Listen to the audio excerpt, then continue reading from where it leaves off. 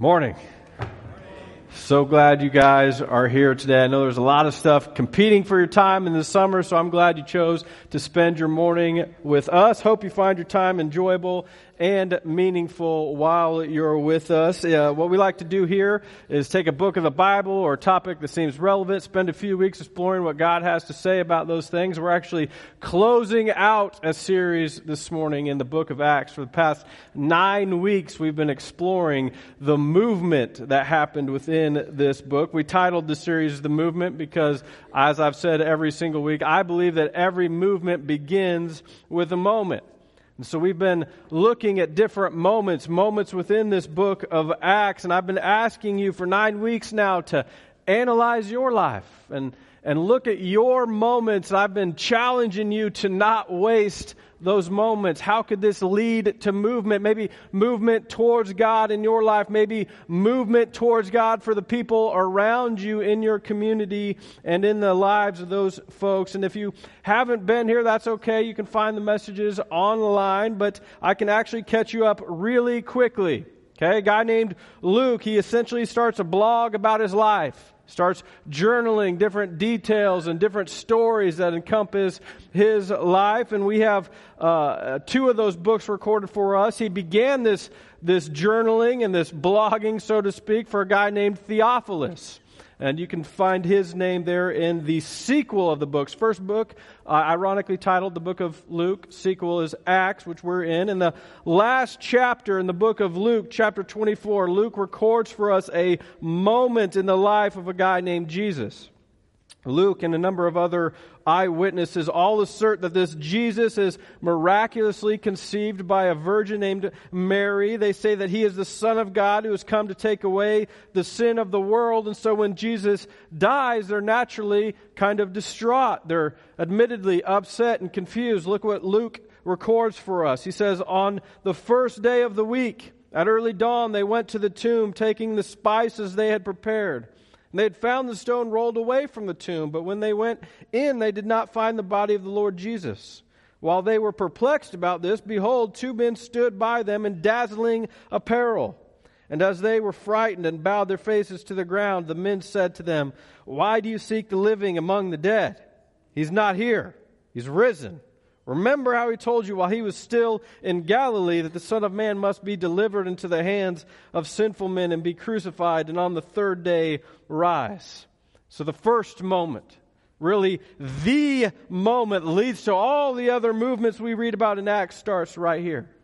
Jesus, the Son of God, beats sin and death. He empowers his believers to live a new life and go into all the world and proclaim the good news that he takes away the sin of the world.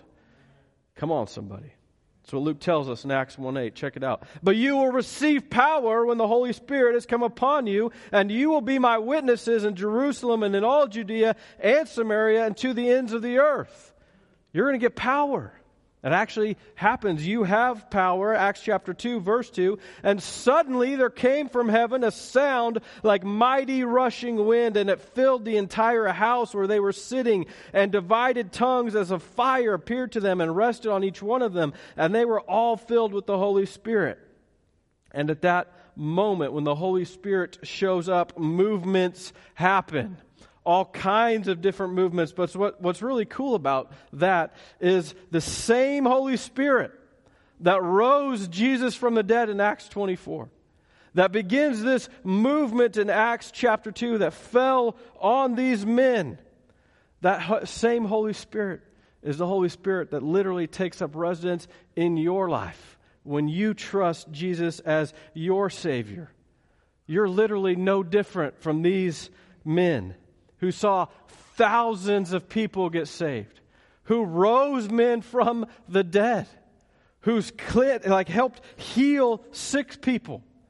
I guess let me say it this way. You could be part of a movement of God that's just as powerful as this one. Isn't that exciting? Some of you are less excited about it than others, but that's okay. You maybe just have a little bit of doubt. I'm going to help hopefully change that for you. So let me point something out to you. But first, let me ask you a question. We're in Kansas in Tornado Alley, as they call it. Anybody here seen a tornado? Been close to a tornado? Wow. Okay, more than I thought. I can remember March the 13th, I believe, 1990. My mom and sister and I walked from our house at 312 Columbus. Don't ask me how I remember that. I just do. I don't know why. But we went to Food for Less because that's where poor people shopped. And we walked there because we were poor. And I remember it being summer, and when we walked there, it was really sunny. But as we came out, it was very eerily dark, and the wind was blowing. And so we rushed home as fast as we could. That was the Heston tornado for those of you who remember that date. I don't know if you know this or not, but it was actually as part of a series of tornadoes from March 11 to March 13, over 64 tornadoes across the states of Iowa, Nebraska, Missouri, Kansas, Oklahoma, Texas, and Arkansas. Pretty crazy. But we weren't necessarily close enough to feel the violence of that tornado, although we could see about it on the news and everything like that. And everybody always said when they were describing the events of this tornado, those that lived through it, they said, man, it was like a freight train coming for our house. The wind was so powerful. And here's why I bring that up. Because the mighty rushing wind that Luke records for us in Acts chapter 2, that's what he's talking about. The tornado of God's Holy Spirit. It's about to pull these men together, and then it's about to blow them out across the world. And that's exactly what happens. For the rest of the book of Acts, from chapter 2 to chapter 28, we see God's Spirit move all over the globe. We saw a moment that led to a movement. Now, what's this have to do with you? Well, quite frankly, if you're a believer in Christ, you have been called to this same movement. And I want to give you some practical ways that you can do that. I believe today could be the moment that starts movement in your life. But first, let's finish the book of Acts. If you were here last week, you know we left our boy Paul in Acts chapter 19. He was in a town called Ephesus. In Acts chapter 20, Paul leaves Ephesus. He goes to Jerusalem to observe the Passover. It's a Jewish holiday. It's been celebrated for literally thousands of years. But while he's there, he's got some Jewish authorities that recognize him. They tell the Romans that he's come there to start a political revolt. That, of course, is a lie. When the Romans question Paul, they realize it's a lie, but they can't figure out what to do with him. So they send him to a regional governor, a guy named Felix. Felix, too, listens to Paul. He understands that the Jews have no legal case on which to try Paul, so he has enough integrity not to turn him over to them, but he doesn't have enough integrity to let him go. So he puts him in prison for 2 years. He wants him to pay for his freedom, but Paul can't afford to pay for his freedom, so he languishes in prison for 2 years. Sidebar. Imagine how hard that would be. It's one thing to be outright persecuted for your faith. It's something entirely different to just be forgotten about for 2 years. What I believe is some of you are here this morning, you kind of feel that way. You're not in prison, but you feel like you've been maybe forgotten. We can't feel too bad for our boy Paul because he ends up writing part of the New Testament while he's in prison. And so here's my encouragement to you. Start recording and journaling your feelings. You have no idea what God's going to do with those things. But back to the sermon. Eventually, Felix is succeeded as governor by a guy named Festus. Festus is literally on the job for 3 days when the Jews come to him and ask to have Paul executed. Festus naturally wonders, why should we execute him? So he calls Paul in to stand before him and hear what he has to say. Now, instead of making another defense for a different governor, Paul instead goes, well, I appeal to Caesar. This is an old legal precedent where you could appeal directly to Caesar. It's like us going to the Supreme Court these days. He would hear your case, but you had to abide by what Caesar said no matter what. Remember, Caesars are not particularly known for their epitome of fairness or even mental stability. At this time, it's a guy named Nero. You might recognize him because he burned down Rome. So again, not super, with it as far as that goes. But Paul's been sitting in prison for 2 years. His ultimate goal has always been to get to the gospel to Rome. So I imagine he thinks, well, here's a way I can guarantee to get the gospel to Rome. I'm going to appeal to Caesar. And before they ship Paul off to Caesar, another ruler in the region, a guy named King Herod of Agrippa, comes to visit Festus. He says, I hear you got Paul. He says, yeah. Agrippa says, I want to talk to him. So check it out. Acts 25:22. Then Agrippa said to Festus, I would like to hear the man myself. Then tomorrow, said he, you will hear him. Now, before we go any further, can we just agree that Festus is like the worst name ever? Okay? I mean, I like to imagine like a cousin Fester. Is that Uncle Fester from the Addams Family? You know, like all Christopher Lloyd looking dude. That's what I imagine when I read Festus, all hunched over. Nonetheless, Fester puts on a big to-do, a Festivus for the rest of us. A little Seinfeld for you. Never mind. And the centerpiece of this party is Paul defending himself because Agrippa wants to know, why do all the Jews hate this guy? Why does everybody want to kill him? Why is he in prison? He could probably be free. Check it out. Acts 26:30. Then the king arose, and the governor and Bernice and those who were sitting with him. And when they had withdrawn, they said to one another, this man is doing nothing to deserve death or imprisonment. And King Agrippa said to Festus, this man could have been set free if he had not appealed to Caesar. Now, time out. Do you see what's happening here? King Agrippa's like, what's this dude's deal? He could have been set free. He just couldn't fathom why Paul would want to live like this. And here's the big idea.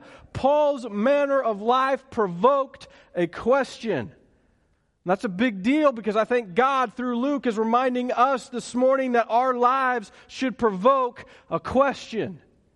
Now, I realize we're not in the same circumstances as Paul. But people should be able to look at us and say, I don't get why you live like you do. I don't understand why you're so generous. Why do you have such hope in the midst of pain? Why are you so patient and forgiving? In fact, Peter, one of Jesus' disciples, said it this way. In your hearts, honor Christ the Lord as holy, always being prepared to make a defense to anyone who asks you for a reason for the hope that is in you. Peter is supposing that your life provokes a question. He believes, and I concur, that people will be so intrigued by the way you live that they'll ask, why do you do what you do? Now you may be wondering, okay, but how do we do that, Pastor? I get it. I buy what you're selling. I think my life should provoke a question, but how do I live in such a way that it would provoke a question? I thought of a few ways. You might want to jot these down if you're taking notes. What are some moments that could lead to movements because you are living a provoking life? Number one, in how you do your work.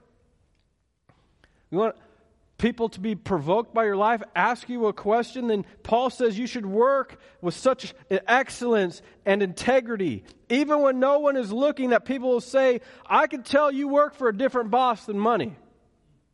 Colossians 3:23, watch this. Whatever you do, work heartily, powerfully, as for the Lord and not for men, knowing that from the Lord you will receive the inheritance as your reward. You are serving the Lord Christ. The implication is in how you work, you are serving the Lord Christ. You want people to wonder what makes you different? Stop being lazy. When you're at work. People will be so mesmerized by that, they'll ask you what you're doing different. Because listen to this. Forbes magazine put out an article not too long ago that showed 89% of people waste at minimum 1 hour a day at work. That's a lot of people. Like face boxing and gramming and whatever else they're doing at work for an hour. I mean, I don't even know what you do to watching dumb cat videos, something on the YouTubes. But 89% people, if there's 89% of the people around you who are not working, it's going to cause them to notice the fact that you're working, and it's going to provoke them to ask a question. Hey, why do you work? Because I work for the Lord Jesus Christ. I don't work for that bum that's my boss. This is a guy that I'm serving. I'm going to work heartily as for the Lord and not for men. How do you live provoking life? You work hard. Here's number 2. And how you handle disappointment, persecution, or pain. You want people to notice you and your life and ultimately Jesus because of your life? And how you handle disappointment, persecution, or pain. I've said this a number of times during the series, but it's in your pain and disappointment that you best get to put on the gospel on display. Anybody can be happy when things are going well. But it's in times of trial and pain. And if you can have joy in those moments when things are not going well, you can show the world that you've got a foundation that other people don't have. Once heard a guy explain the difference between happiness and joy like this. Happiness comes from the same root word as happenings. So happiness is when what you want to happen happens. That's happiness. That's when you're happy. Joy, though, is not dependent on your happenings. In the midst of very bad happenings, you can still have joy. What's the difference? The difference is a choice. You get to choose joy because it's not dependent on your circumstances. It's completely about your outlook on life. Think about our boy Paul. Literally nothing could be done to rob him of his joy. You put him in prison, you torture him. He's going to convert all the guards and the other prisoners while he's there. You take away his money, his resources, everything like that. He says, well, I can do all things through Christ who strengthens me. So, Paul, I'm going to kill you. Cut off your head. I don't count this life worthy of, the gospel to be prepared in the future that is coming for me in heaven. Come on, guy. What can we do to rob this man of his joy? And there's literally nothing you could do. So let me ask you, do you know where your joy comes from? Is it circumstances? Is it happenings? Or is it something that stands outside of those times? If it's any sort of situational circumstance, you're looking in the wrong place. Maybe this will help you. Romans 15:13, Paul writes, may the God of hope, man, I love that, fill you with all joy and peace as you trust in Him. You might want to circle, star, underline, highlight that. So that you may overflow with the hope by the power of the Holy Spirit. Where does your joy come from? It comes from you trusting in God. As you trust in God, God's going to fill you with hope and joy. So my life will provoke a question by the joy that comes out of me. How else? Number 3, in how you handle your money. When people start asking you why you live differently, then handle your money the right way. What you do with your money should provoke questions from people. Right now, though, the vast majority of Christians don't live any differently from the rest of the world. Do you know the average person in a church like ours gives 2.4% of their income to the church? Yet, follow me here, the average American gives 2% of their income to charities. We're living the same way. Doesn't provoke a question. Nobody's going to be like, man, you give 0.4% more money than me. That's crazy. It's like $4 more. How come you're living so much more generously than I live? Nobody's ever going to ask that. And as it stands now, most people assume that Christians are not folks who are generous. They're just people who are moderately more moral. Not people who live for an entirely different kingdom. Yet our generosity is supposed to beg the question. Not, why are you a little bit more moral than me? But rather, it should invoke the question that there must be something in your life, an invisible kingdom I can't see that you're investing in. Because you're living way differently than I am. I heard something that maybe will help you. It helped me. I hope it helps you. But Christians who do what God tells them to do with their money will always live 3 steps behind any of their peers who make the same amount of money. Here's how that happens. Number 1, because you won't go into unsecured debt. You're not going to have credit cards. You're not going to have loans. You're not going to have all kinds of other silly things that you can't pay for. When those folks are out buying the new car and charging it up and financing it and everything around, you're going to drive around your old beater and people are going to be like, dude, you make the same amount of money as I make. Why don't you get yourself a new car? And you're going to get a chance to share the gospel. The other way you'll live behind is because you're going to give a tithe and offering. It's a both and. The Bible talks about your tithe being 10% to your local church and an offering being anything else above and beyond that. Can't tell you how many times I've had conversations with people that starts with, well, as part of my tithe, I do X, Y, and Z. And in order for us to be theologically correct, that can't be true. Because a tithe is 10%. And if you want to do all those other things, which are great things, and you should be doing those things, the Bible calls that an offering. The two are very different. So you're going to be a step behind your peers. Because you're going to not only tithe, but you're also going to give away an offering. Here's the last way you're going to be behind somebody who makes the same amount as you, because you'll save. You're going to save money. Do you know right now over 90% of Americans, if they had something tragic happen, they needed to come up with $1,000, they couldn't do it. Because they don't have $1,000 saved anywhere. That's a travesty. Tell people all the time in premarital counseling, you should give 10, save 10, live on 80. And if you can't do that, you're living outside your means. The Bible would call that borderline sinful. I think I got a pretty strong biblical case for that. So you need to give 10, save 10, live on 80. You're always going to be a step behind your peers, at least 3 steps. What's it going to do, though? It's going to provoke a question. People are going to be like, you live differently than we live. Why is that? And you get a chance to start a movement in somebody else's life. How else can you provoke some questions with how you live? Number 4, and how you handle your relationships. Not just about money, it's also about your relationships. The way you treat your spouse, how you talk to your kids, how you treat your friends, how you treat your boss, your peers, your coaches, your teachers, all of those things. Let's start with the ladies. Ladies first, okay? Proverbs 27:15. An endless dripping on a rainy day and a nagging wife are alike. Amen. Man. Don't worry, ladies. I'll get to the men, okay? So we'll have a chance to go there. But did you realize that the Bible says it's better for your husband to be arrested and put in Guantanamo and waterboarded for the rest of his life than it is to live with a nagging wife? It's the Bible, all right? I mean, I'm not making that up. I'm just telling you what the Bible said. But I want to remind you that your call by God is to be a helpmate. In other words, your husband should believe that because you are by his side, anything is possible. You're encouraging him. Like when people see you in public, they should think, man, she really loves that guy. When people see you, they should think that you are only about him. And when they hear you speak, they should think, man, she didn't say one hurtful thing to that guy. She's encouraging him and blessing him, and I'm not giving your guys a pass. Believe me, I'm going to get to them.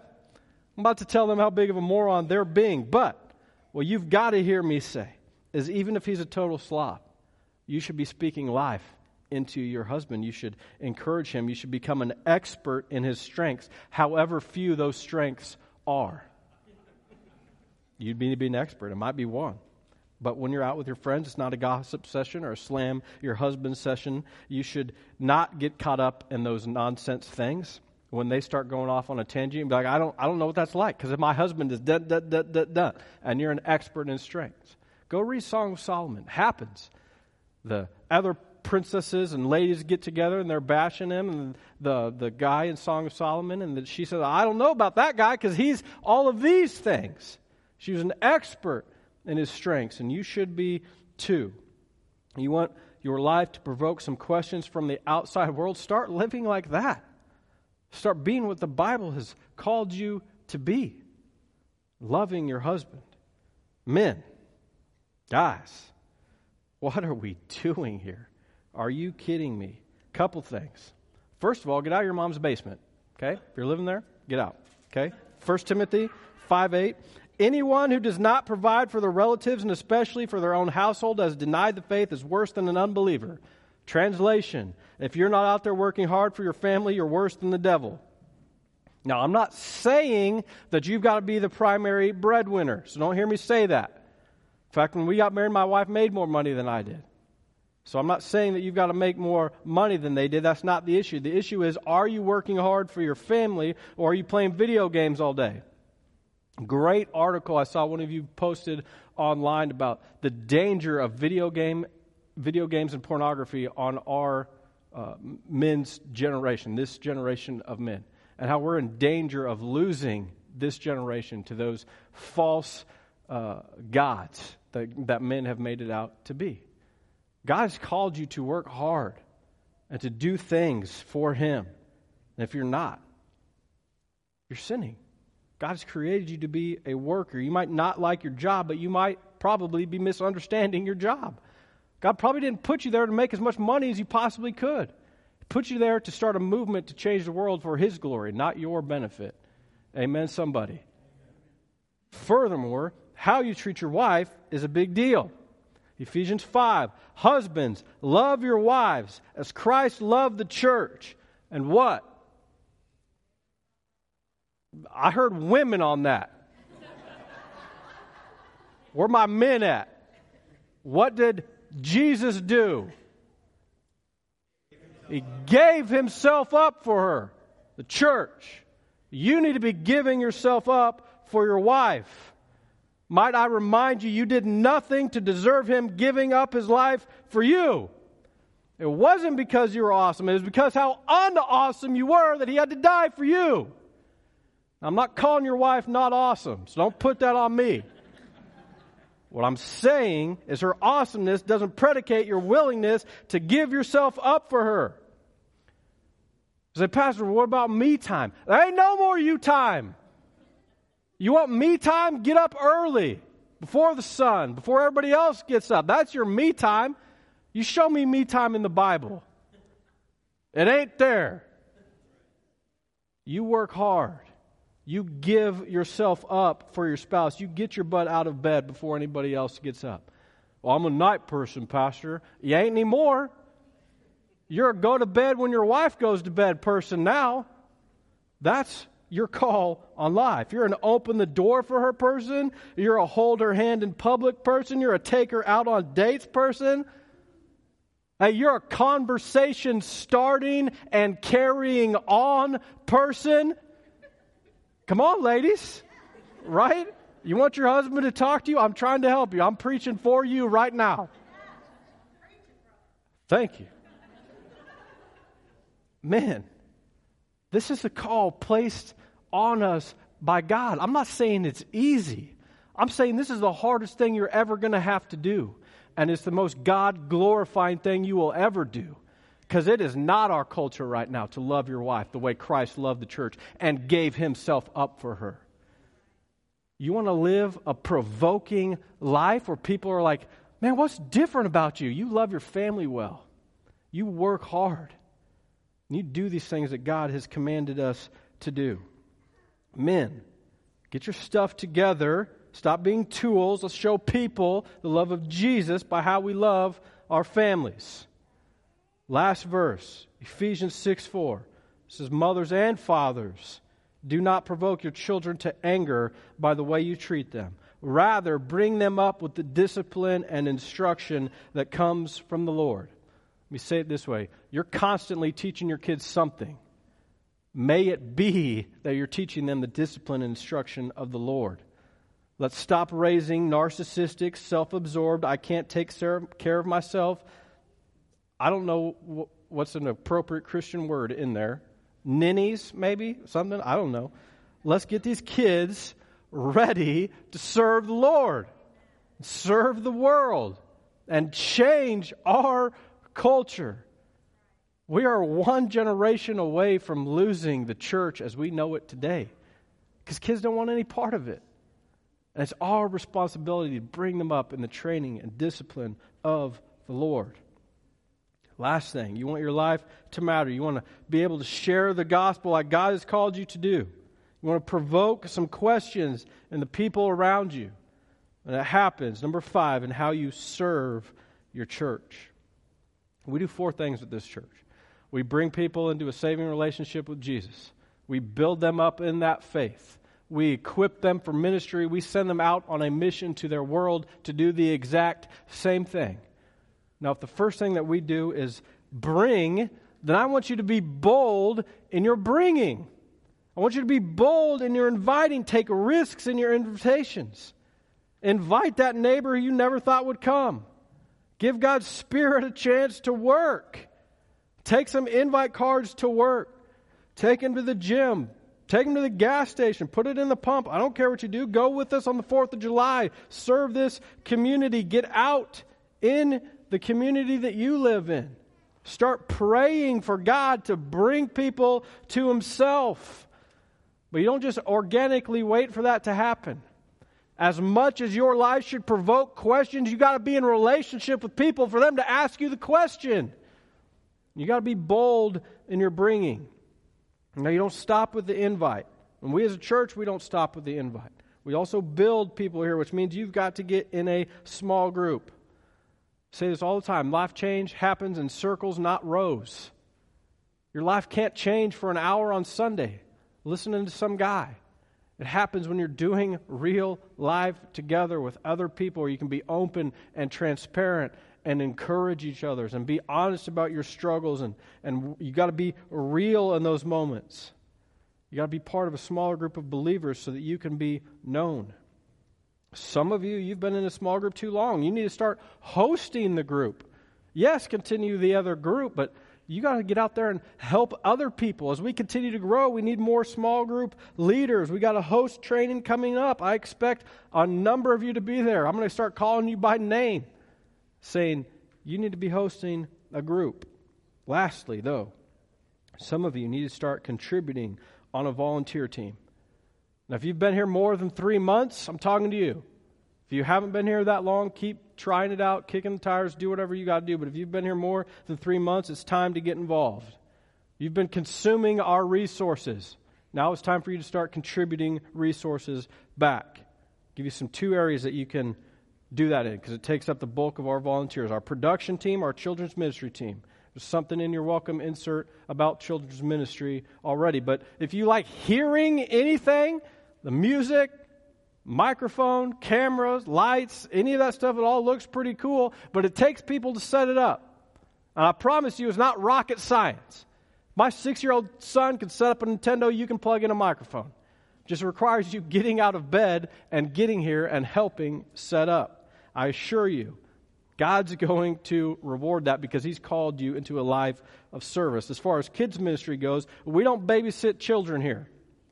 We, like Andy Stanley says, try to place an anchor in their heart that goes so deep that when they hit the insanity years, otherwise known as middle school and high school, they don't drift from that anchor.